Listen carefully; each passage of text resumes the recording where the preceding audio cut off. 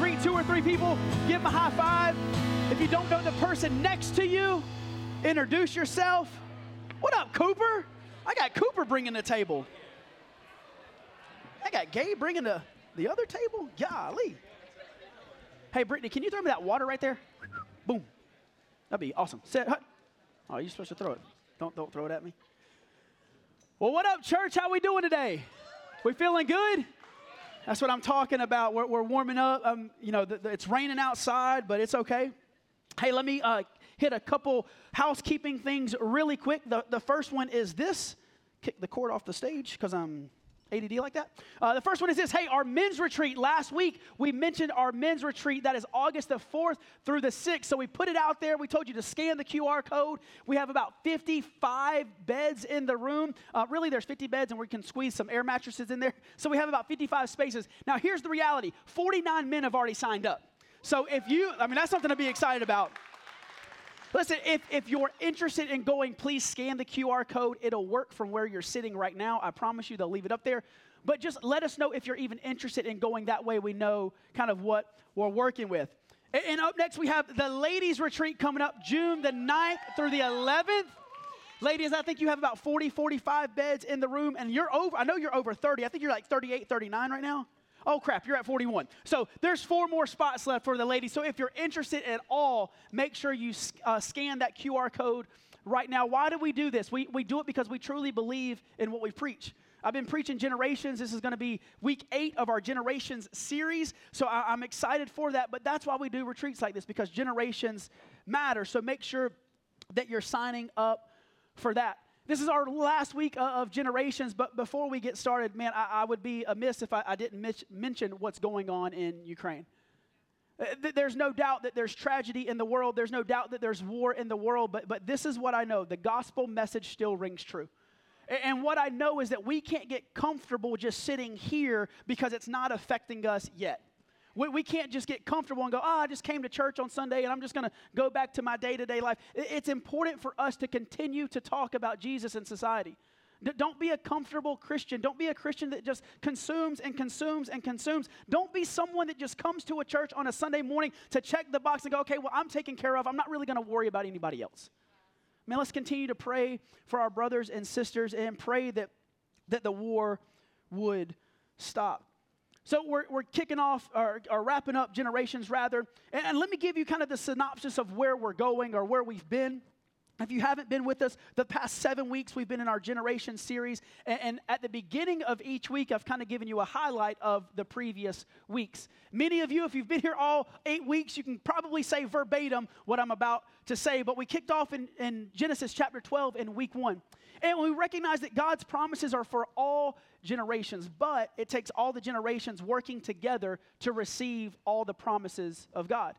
Now, inevitably, God will call you out of your comfort zone. In week 2, we dove into that just a bit. And when you're called out of your comfort zone, a couple things change. Seasons can change, and relationships can change. And we recognize that when we looked at Genesis chapter 13. And when seasons change and relationships change, you can live one of 3 ways. Right? You can live a close-handed, selfish life. You can live a backhanded, bitter life. Or you can live an open-handed life that says, God, you know what? I'm going to steward whatever you place in front of me. And then we stepped into week 3. God promised, but it's not what I see.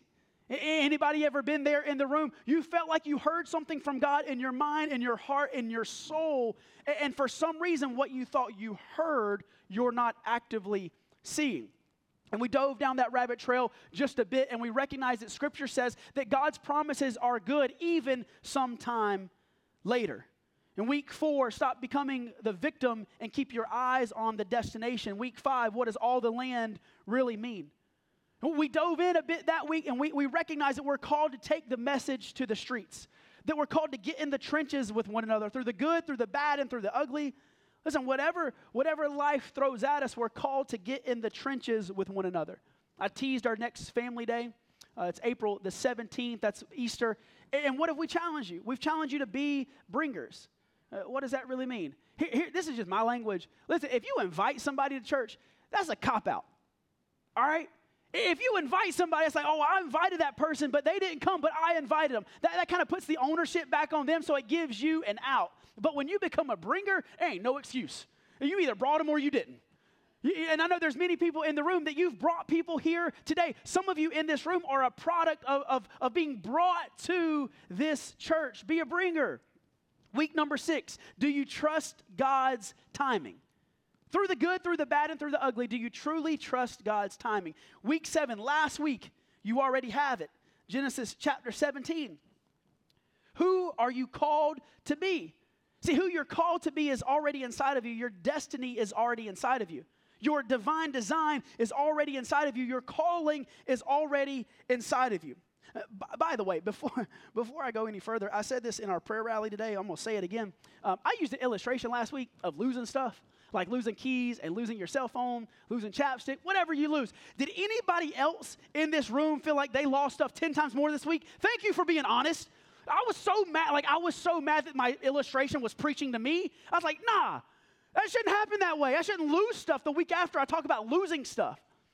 Anybody else want to be honest and get it off your chest? You lost a lot of stuff this week? Nope, everybody's just liars. Okay, that's fine. But like I lost my phone, I lost my AirPods, I lost my keys. I was so mad I was looking for my phone this week. I was like, where in the world is my phone? It was in my back pocket. I literally wanted to take my phone and throw it up against, like I was that agitated. But I lost everything this week. God promised Abraham generations in Genesis chapter 12, going back 8 weeks ago. So let me start off with that theme verse, Genesis chapter 12, starting in verse 1. If you have your Bibles, go ahead and turn there. If you're taking notes, write it down. The Lord said to Abram, leave your native country, your relatives, and your father's family, and go to the land that I will show you. I will make you into a great nation. I will bless you and make you famous, and you will be a blessing to others. I will bless those who bless you, and I will curse those who treat you with contempt. And all the families of the earth will be blessed through you. This is God talking to Abram. Drop down to verse number 7. Then the Lord appeared to Abram and said, I will give this land to you and your descendants. And Abram built an altar there, and he dedicated it to the Lord who had appeared to him. After that, Abram traveled south and set up camp in the hill country with Bethel to the west and Ai to the east. There he built another altar and dedicated it to the Lord, and he worshiped the Lord. So what did God promise? Go all the way back. God promised Abraham generations and descendants. It was the promise of Abraham, of Isaac, and of Jacob. And we recognize that the promises of God are bigger than any one generation. But it takes all the generations working together to receive all the promises of God. It's the fullness of the fire going all the way back to week 1. Regardless of the age in the room. Listen, it's about the coals working together. That 55-plus community in the room, that seasoned community in the room. You have a part in the kingdom of God.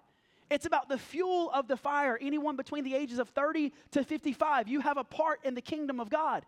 It's about anyone under the age of 30 in the room. You have a part in the kingdom of God. Your time isn't next. Your time is now. It's about you doing what God has called you to do to expand the kingdom. And remember, this isn't just an Old Testament promise. This isn't just an Old Testament blessing. We connected the dots to Galatians chapter 3, verse 29. And now that you belong to Christ, you are true children of Abraham. You are his heirs. And God's promise to Abraham now belongs to you. So anyone in the room that has a relationship with Jesus, that promise that Abraham got, it belongs to you. Matt, that promise belongs to you. Ashley, that promise belongs to you. And your descendants, you're about to have a kid in like 6 weeks. It belongs to you. Sam, it belongs to you. Darius, that promise belongs to you. If you have a relationship with Jesus, it belongs to you. But this is where my brain can't compute sometimes. I'm like, all right, that sounds cool. But there's some big jumps that have to be made. I mean, think about it. It's a big jump from Abraham to Isaac, and from Isaac to Jacob, and from Jacob to 12 sons, and from 12 sons to Israel, and from Israel to all believers. Fast forward to February 27th, 2022. For those of you who don't know what today is, that's today. Now it belongs to us. That promise has been passed down from generation to generation. So I started asking some questions. If the jump is made, how does this really happen? How is responsibility really passed from generation to generation? How is the mission passed from generation to generation? How is ownership passed from generation to generation. In essence, how is the torch passed? How's the torch passed? If I had to title this message something today, I would title it, Pass the Torch. Pass the torch. The older I get, the more I realize that it's not about just the race that I run. My teenage years, my early 20s, my mid-20s, maybe even into my later 20s, now that I'm approaching my mid-30s, I've left foolish ways behind me. Not one bit. But honestly, the older that I get, the more I realize it's not just about my race. See, it used to be about my race. It used to be about Zach Witt. It used to be about how I can get the promotion. It used to be about how I could build the business or how I could get a new title because I feel like I felt like I had leadership inside of me. So I just want to display the leadership that God has placed inside of me, right? Like I was always striving for something. But the older I get, the more I realize that the race that I run is about receiving the torch from the generation before me so that I can immediately pass it to the generation to come. So see, if we're not pouring into youth, if we're not pouring into college students, then what are we really doing? I'm not building my kingdom. I'm not building Zach's church. I'm building the kingdom of God. And if we can't get it in our mind that we should continuously pass from generation to generation to generation, then we've already missed it. We've already missed it. And it's a weird concept for the Western culture because the U.S. of A. is the most individualistic country on the planet. Take a look at Hofstede's study in the index of individualism. So you see the screen behind me. Take a look at the top right-hand corner. What do you see? The USA. Well, we're the most individualistic country on the planet. What does that mean? It means that I'm going to worry about me. It means that I'm going to do what's best for me. This is how I feel. It's my perception. My perception is now my reality, and my perception has to become your reality. Why? Because it's my perception. And I'm an individual, and you have to think like I think. I'm right, and everyone else is wrong. This is my world. This is Zach Witt's world. All y'all are just living in it. Right? Like that's the way that the U.S. approaches life, but a life committed to following Jesus isn't about what the individual can get out of it. A life following Jesus is about passing the torch. Passing the torch. Where do we see the torch passed? We see it in the Olympic Games, right? So think all the way back. The first recorded games was held in 776 BC. And in 1936, there was this tradition that kind of started where they would light the torch in Olympia, and then they would run it to wherever the games were being held. And we see the torch passed. We're just familiar with the torch being passed in the Olympic Games. But let me read what one historian wrote. The torch relay does not represent the passing of a torch. But celebrates the passing of the sacred flame from one torch to the next. The Olympic flame symbolizes the light of spirit, knowledge, and life. By passing the flame from one person to another in stages, now catch this, the torch relay expresses the handing down of this symbolic fire from what? From generation to generation. It's not about kicking off the Olympic Games. It's not about what we get to watch on TV, but it's about passing on from generation to generation to generation. So what we learn about passing and stepping into the fullness of generational blessing is this. Number one, if you're taking notes, write this down. Passing the torch takes sacrifice. Passing the torch takes sacrifice. Genesis chapter 23, that's where we're going to hang out a little bit today. So if you have your Bibles, we've gone all the way from Genesis 12. We've been working for 8 weeks. Now we're in Genesis chapter 23. Genesis chapter 23, starting in verse 1. When Sarah was 127 years old. She was a young 127. Wouldn't tell her she was old. She died at Kiriath Araba in the land of Canaan. There Abraham mourned and he wept for her. So what was the sacrifice? See, Sarah gave her yes. Remember, all the way back to Genesis chapter 12, Abram and Sarai at the time before her name was changed left the land that they were comfortable in. They gave their yes and left their comfort zone. Many of you, even coming to this church, have left your comfort zone. Many of you in your day-to-day life have left your comfort zone. And then Sarah gave birth, and ultimately she gave her life.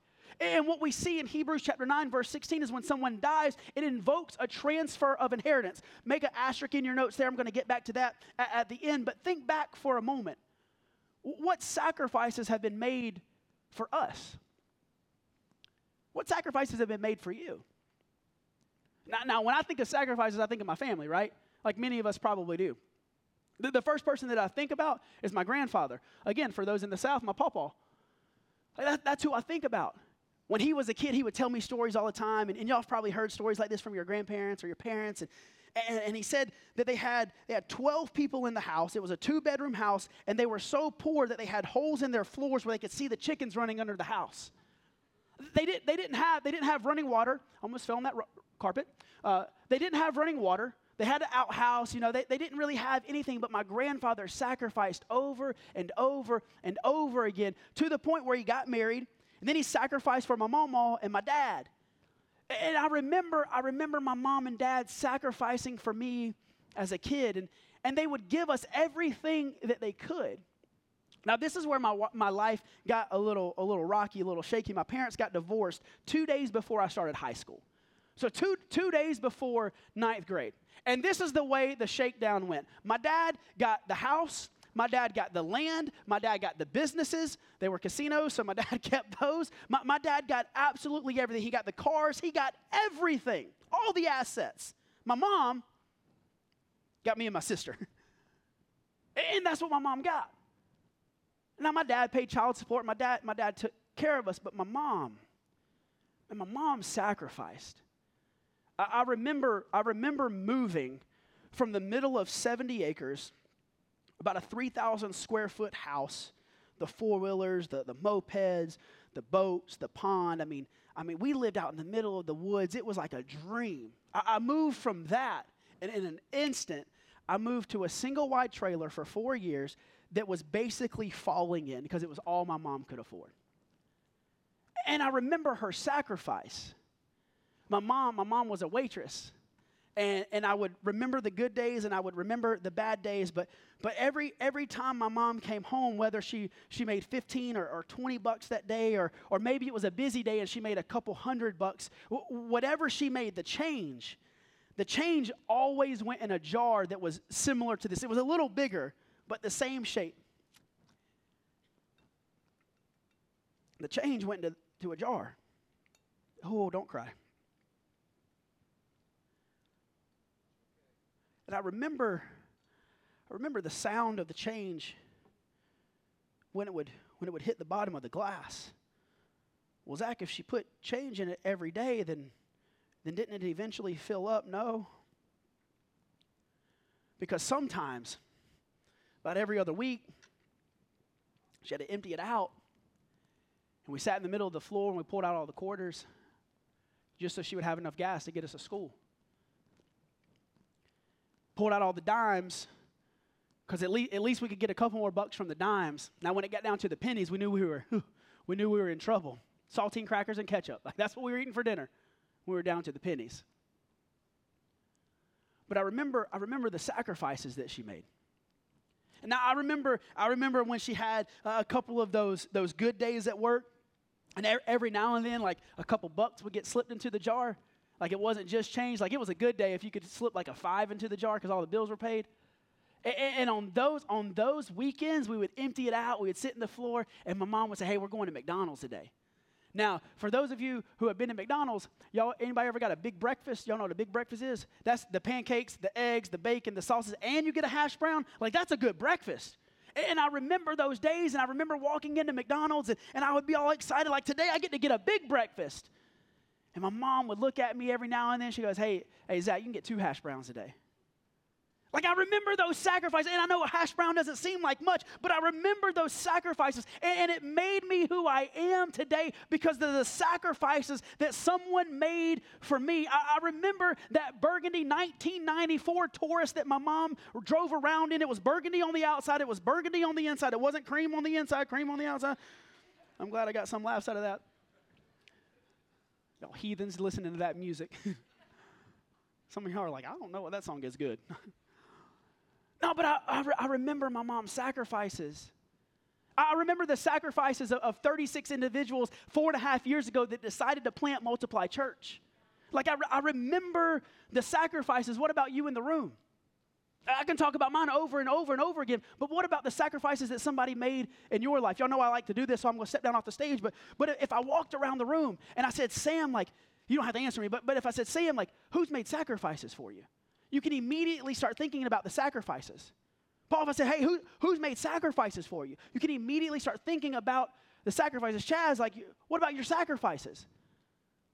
I wonder who the oldest person is in the room. Anybody want to be so bold to say they're the oldest person in the room? I just looked away from the person who I thought might be the oldest person in the room. Nobody wants to be so bold to say they're the oldest person in the room? Well, I'll skip past that illustration then. But what if I stood in front of you and I said, hey, what are the sacrifices that someone made in your life? Well, what I love about our church is I can look around the room and I can see generations around the room. We're not just going to preach about generations. We are a church of generations. So I can look at the Brocks and I can know that there's about 3 generations represented in this room. Well, in this room and in kids. I can see the Provenzanos around the room and I know that there's generations at the church. I can look around the room and I can see the Hudsons. I can look around the room and I can see the Sanchez's. I can look around the room and I can see the generations that have a representation here. What's beautiful about that, many of you can look across the room and you can see the individuals that have made sacrifices for you. Who's made sacrifices in your life to get you to where you are? What sacrifices are we making for the generations to come? Hey, if you're taking notes, write this down. What I know about passing the torch is this. There's a cost to passing the torch. Genesis chapter 23, verse 3. Then, leaving her body, he said to the Hittites, so Abraham, leaving her body, he said to the Hittite elders, here I am, a stranger and foreigner among you. Please sell me a piece of land so that I can give my wife a proper burial. The Hittites replied to Abraham, listen, my lord. You are an honored prince among us. Choose the finest of our tombs and bury her there. No one here will refuse to help you in any way. Then Abraham bowed very low before the Hittites and said, since you are willing to help me in this way, be so kind as to ask Ephron, son of Zahar, to let me buy his cave at Machpelah, down at the end of his field. And I will pay full price in the presence of witnesses, so I will have a permanent burial place for my family. Verse 10, Ephron was sitting there among the others, and he answered Abraham, as the others listened, speaking publicly before all the Hittite elders of the town. No, my lord, he said to Abraham, please listen to me. I will give you the field and the cave here in the presence of my people. I give it to you. Go and bury your dead. Abraham again bowed low before the citizens of the land. And he replied to Ephron as everyone listened, no, listen to me. I'll buy it from you. Let me pay the full price for the field so that I can bury my dead there. And Ephron answered Abraham, my lord, please listen to me. The land is worth 400 pieces of silver, but what is it between friends? Go ahead and bury your dead. So Abraham agreed to Ephron's price and paid the amount he had suggested, 400 pieces of silver, weighed according to the market standard. The Hittite elders witnessed the transaction. If you're reading scripture, sometimes you can read that story and go, all right, that's cool, he bought a piece of land. But let's dive into it a little deeper. Why would Abraham pay for something that was offered to him for free? See, he had to bury his wife, but when Abraham bought that cave in his time of mourning, he had no idea what it would become. One theologian writes this. Nathan McDonald suggests that the acceptance of a gift rather than the engaging of a legal purpose or purchase establishes a situation of obligation and future reciprocity. So if Abraham didn't buy the land, if he just received the land for free, generations later, someone possibly could have taken it back because it was never purchased. And they could have said it was never paid for. It belongs to my family. But Abraham, in front of witnesses, paid for it in full. Y'all, it's about to get good. I'm just going to go ahead and let you know it's about to get good. It's like the part of the movie where you're like on the edge of your seat. So only God could write this. See, Abraham buys this land and this cave around 2000 BC. Nearly 1,000 years later, that was the exact place that David was crowned king before he stepped into Jerusalem. So think about this. 14 generations later, David steps into his moment. David's crowned king, he steps into his, it's not when he was anointed king. Remember, he was anointed king, and then he was chased by Saul. Saul tried to kill him for years, but then he was crowned king. In the same place that Abraham bought the land, it's the same lineage. It's the same heritage. It's the same generation after generation after generation. So David's crowned king. David steps into his calling. David steps into his destiny. David steps into his divine design. Where? In Hebron. All the generations. So 2 Samuel chapter 5, then all the tribes of Israel went down to David at Hebron and told him, we are your own flesh and blood. In the past, when Saul was our king, you were the one who really led the forces of Israel. And the Lord told you, you will be the shepherd of my people. You will be Israel's leader. Verse 3, so there at Hebron, where Abraham bought the land, King David made a covenant before the Lord with all the elders of Israel, and they anointed him king of Israel. So let's see how far this rabbit hole goes. That's a Matrix. Never mind, if y'all didn't watch the Matrix. Matthew chapter 1, verse 17. So the whole number of generations from Abraham to David is 14 generations, and from David to the deportation to Babylon is 14 generations, and from the deportation to Babylon to the Messiah is 14 generations. Okay, back up, Zach. You're going too fast. Let's ask a few questions. What if Abraham hadn't paid the full price? Again, that land could have potentially been taken away from him. What if in a moment of suffering and loss, he would have given up and said, this isn't worth it? What if in a moment of suffering and loss, Abraham looked and said, you know what? I'm going back to my comfort zone. I'm going back to where I came from. At least I was comfortable there. But Hebron wasn't the final promise. It was just the down payment of the promise. It was just the down, if I get the band to go ahead and come back up. See, we don't really understand down payments anymore. Why? Because we just swipe a card and we just get what we want. Right? We swipe this debit card, we swipe this credit card. And in our culture, in our society, too many people walk into a rent-to-own type of place, pay $6,000 for a $2,000 couch, and by the time they pay the couch off, it's time to get another couch. That's where I should get an amen. Like, you know what I'm saying? But let me take a step back, one more step back. Go all the way back to week 1. Let me talk to that seasoned generation in the room. That's how we started the series. I started talking to the Coles. Remember, I had everybody in the room stand up if you were over the age of 55. I'm not going to have you do it now, but I had everybody in the room. If you were over the age of 55, I asked you to stand up. That's how we started the series. Let me talk to the Coles for just a second.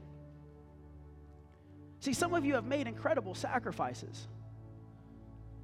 Many of you are the established generation. You've made the sacrifices. You've paid the price. But you feel like you haven't seen the fullness of what you've paid for.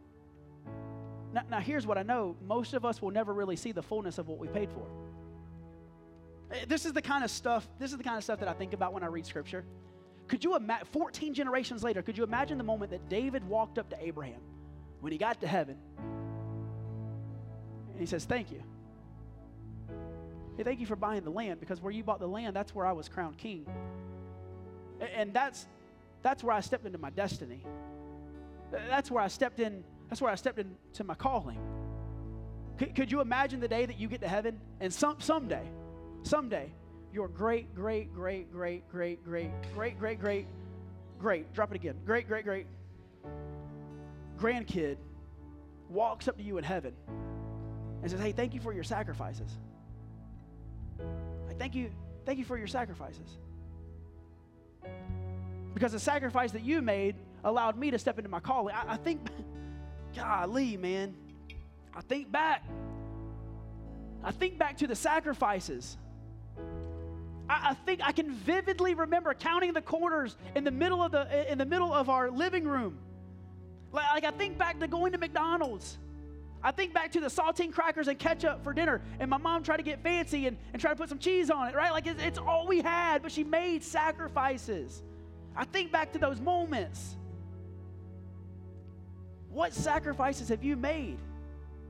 What sacrifices are you really willing to make when passing the torch? Someone has to call next. Someone has to call next. Man, shame on me if my mom made those sacrifices and I squandered my life away. Come on. Shame on me if my parents made those sacrifices and I said, you know what, I'm not going to step into the calling that God has for me. Are you squandering the sacrifices that someone's made for you?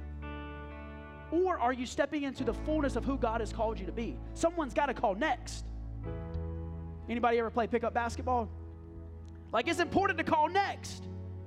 Y'all go into a YMCA or some other type of gym, and people are playing games, and you're the new guy there. You can call next. Inevitably, this is what happens, especially if you're a little younger. If you're younger, you call next, and when that game ends, you step onto the court. You're like, I'm expected to play, right?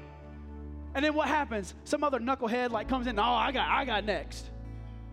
So when I was growing up, this is when boys became men. Because you either said, you know what, you're right. You older than me, you bigger than me, you stronger than me. I'm going to sit right here. I got next, I guess, after him. Or you can say, no, it's my time. You can step onto the court and say, nope, I got next. Come on, Zach. I've got next. See, too many of us are just being passive. Yeah. Too many of us are saying, you know what, I'll let somebody else have next. I'll let somebody else reach my community. I'll let somebody else invite that person or bring that person to church. I'll let somebody else do it. I'm just going to cower in the corner. I'm just going to, Pastor, are you calling me a coward? I don't know. Are you sitting on the bench or are you getting in the game? What's your excuse? I'm tired of excuses. We're not going to be a people that live out of excuse. We're going to live out of action. We're going to live out of calling next. We're going to live out of, this is my time. This is the season that God has called me to. I've got next.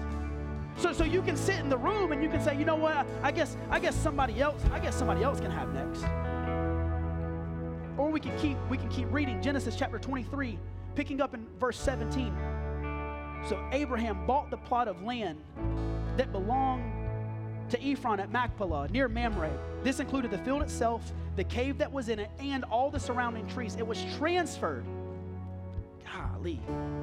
It was transferred to Abraham as his permanent possession in the presence of the Hittite elders at the city gate. Then Abraham buried his wife Sarah there in Canaan in the cave at Machpelah, near Mamre, also called Hebron. So the field and the cave were transferred from the Hittites to Abraham for his use as a permanent burial place. Don't gloss over this passage. Catch what is happening. So the field and the cave were transferred from the Hittites to Abraham. Why? Because there was a sacrifice. Why? Because a price had been paid in full. There was a permanent transfer of deed. But what if no one claimed the inheritance? Well, what if no one called next?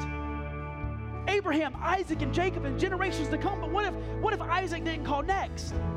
Well, what if Jacob didn't call next 14 generations? What if Judah didn't call next? What if Gideon didn't call next? What if Isaiah didn't call next? What if Jeremiah didn't call next? Matthew chapter 1, verse 17. So the whole number of generations from Abraham to David is 14 generations.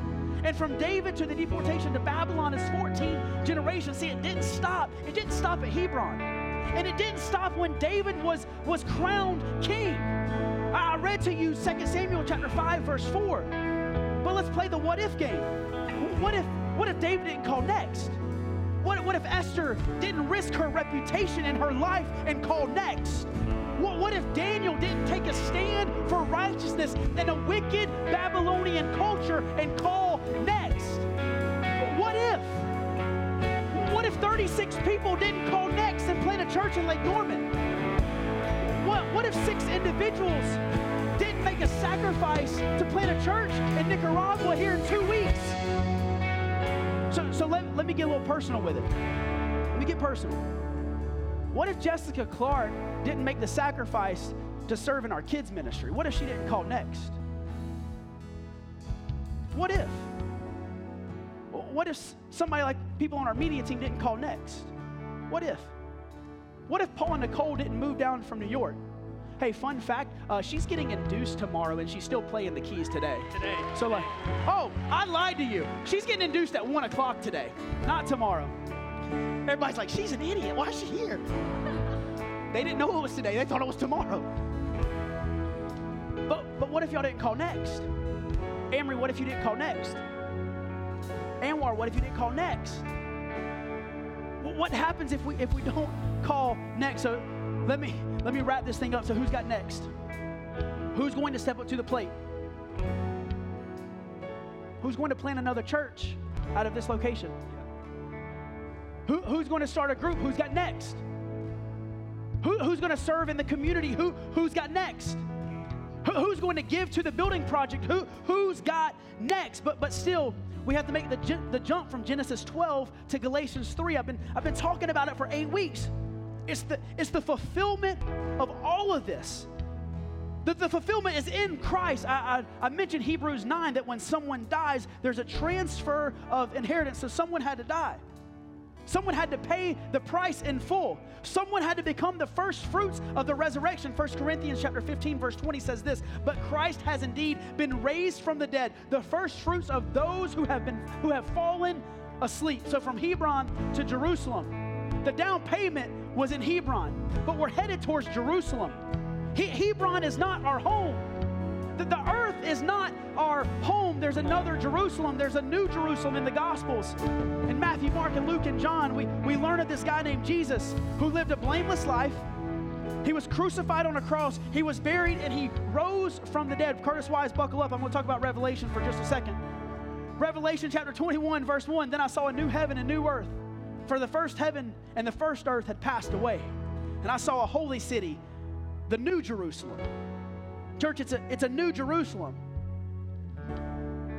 See, we're supposed to live in expectation of that day.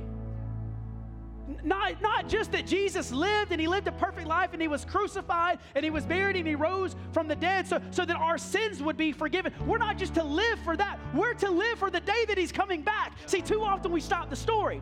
No, the end of the story is he's coming back. The end of the story is there's a new heaven and new earth. Matthew chapter 6, verse 9. Our Father, who art in heaven, hallowed be your name. Your kingdom come. Your will be done where? On earth as it is in heaven. So who has next? Who's got next? Hey, here's the real question. Who's going to be bold enough to start standing in the room saying, I got next? See, too often we say, hey, close your eyes, bow your head, raise your hand. Nah, not today.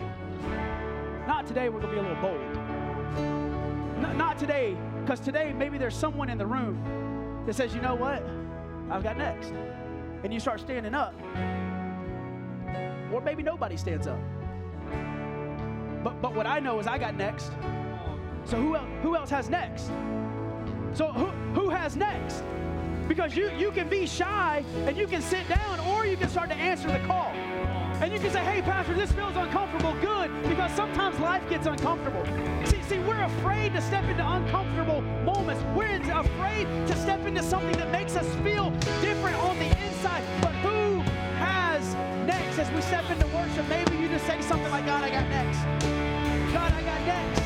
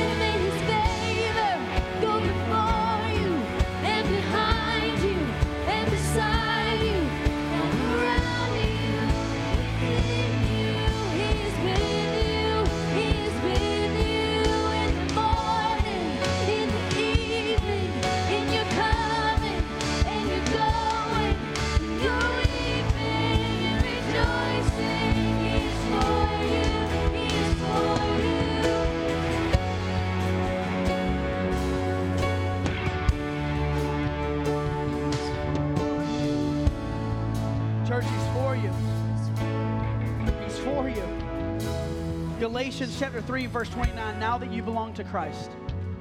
But maybe there's someone in the room that doesn't belong to Christ. Maybe you belong to the world. Maybe you belong to your past. Maybe you belong to your failure. Can I remind you of Genesis chapter 23? So the field and the cave were transferred from the Hittites to Abraham. Why? Because there was a sacrifice. And because the price had been paid in full, there was a permanent transfer of deed. See, this is the gospel message. It's what the whole Bible is about. See, you and I had the price of sin on our head. And then the guy named Jesus, when he was crucified on a cross, when he was buried, when he conquered hell, death, and the grave, and he rose from the dead, our price was paid in full. There was a transfer of deed. The transfer was the opportunity to step into eternal life. So maybe you're in the room. Say, Pastor, man, I need that transfer. I need that transfer. I want to step into a relationship with Jesus. So all across this room, eyes are open, I don't even care. Hey, maybe that's you. On the count of 3, just slip up your hand. We'll say a prayer together. 1, 2, 3. If that's you, say, man, I just need that transfer indeed. I just need to step into a relationship with Jesus. Wow. And then if we could say this prayer collectively, can we say, Jesus, forgive me of my sins. Help me to live wide awake to your love and fully alive to my purpose. It's in your name I pray. Amen. Hey, listen, if you slipped your hand up and you said that prayer for the very first time, right outside these doors to the left, we have our wide awake and fully alive area. Listen, we want to get to know you and your story, but we want to help you on this journey of following Jesus. The prayer is the most important thing that you can do, but it's about walking with Jesus daily. Hey, I hope you enjoyed our Generation series. Be back next week to start Crossover 2.0. We'll see you next week as we continue to love Jesus and change the world.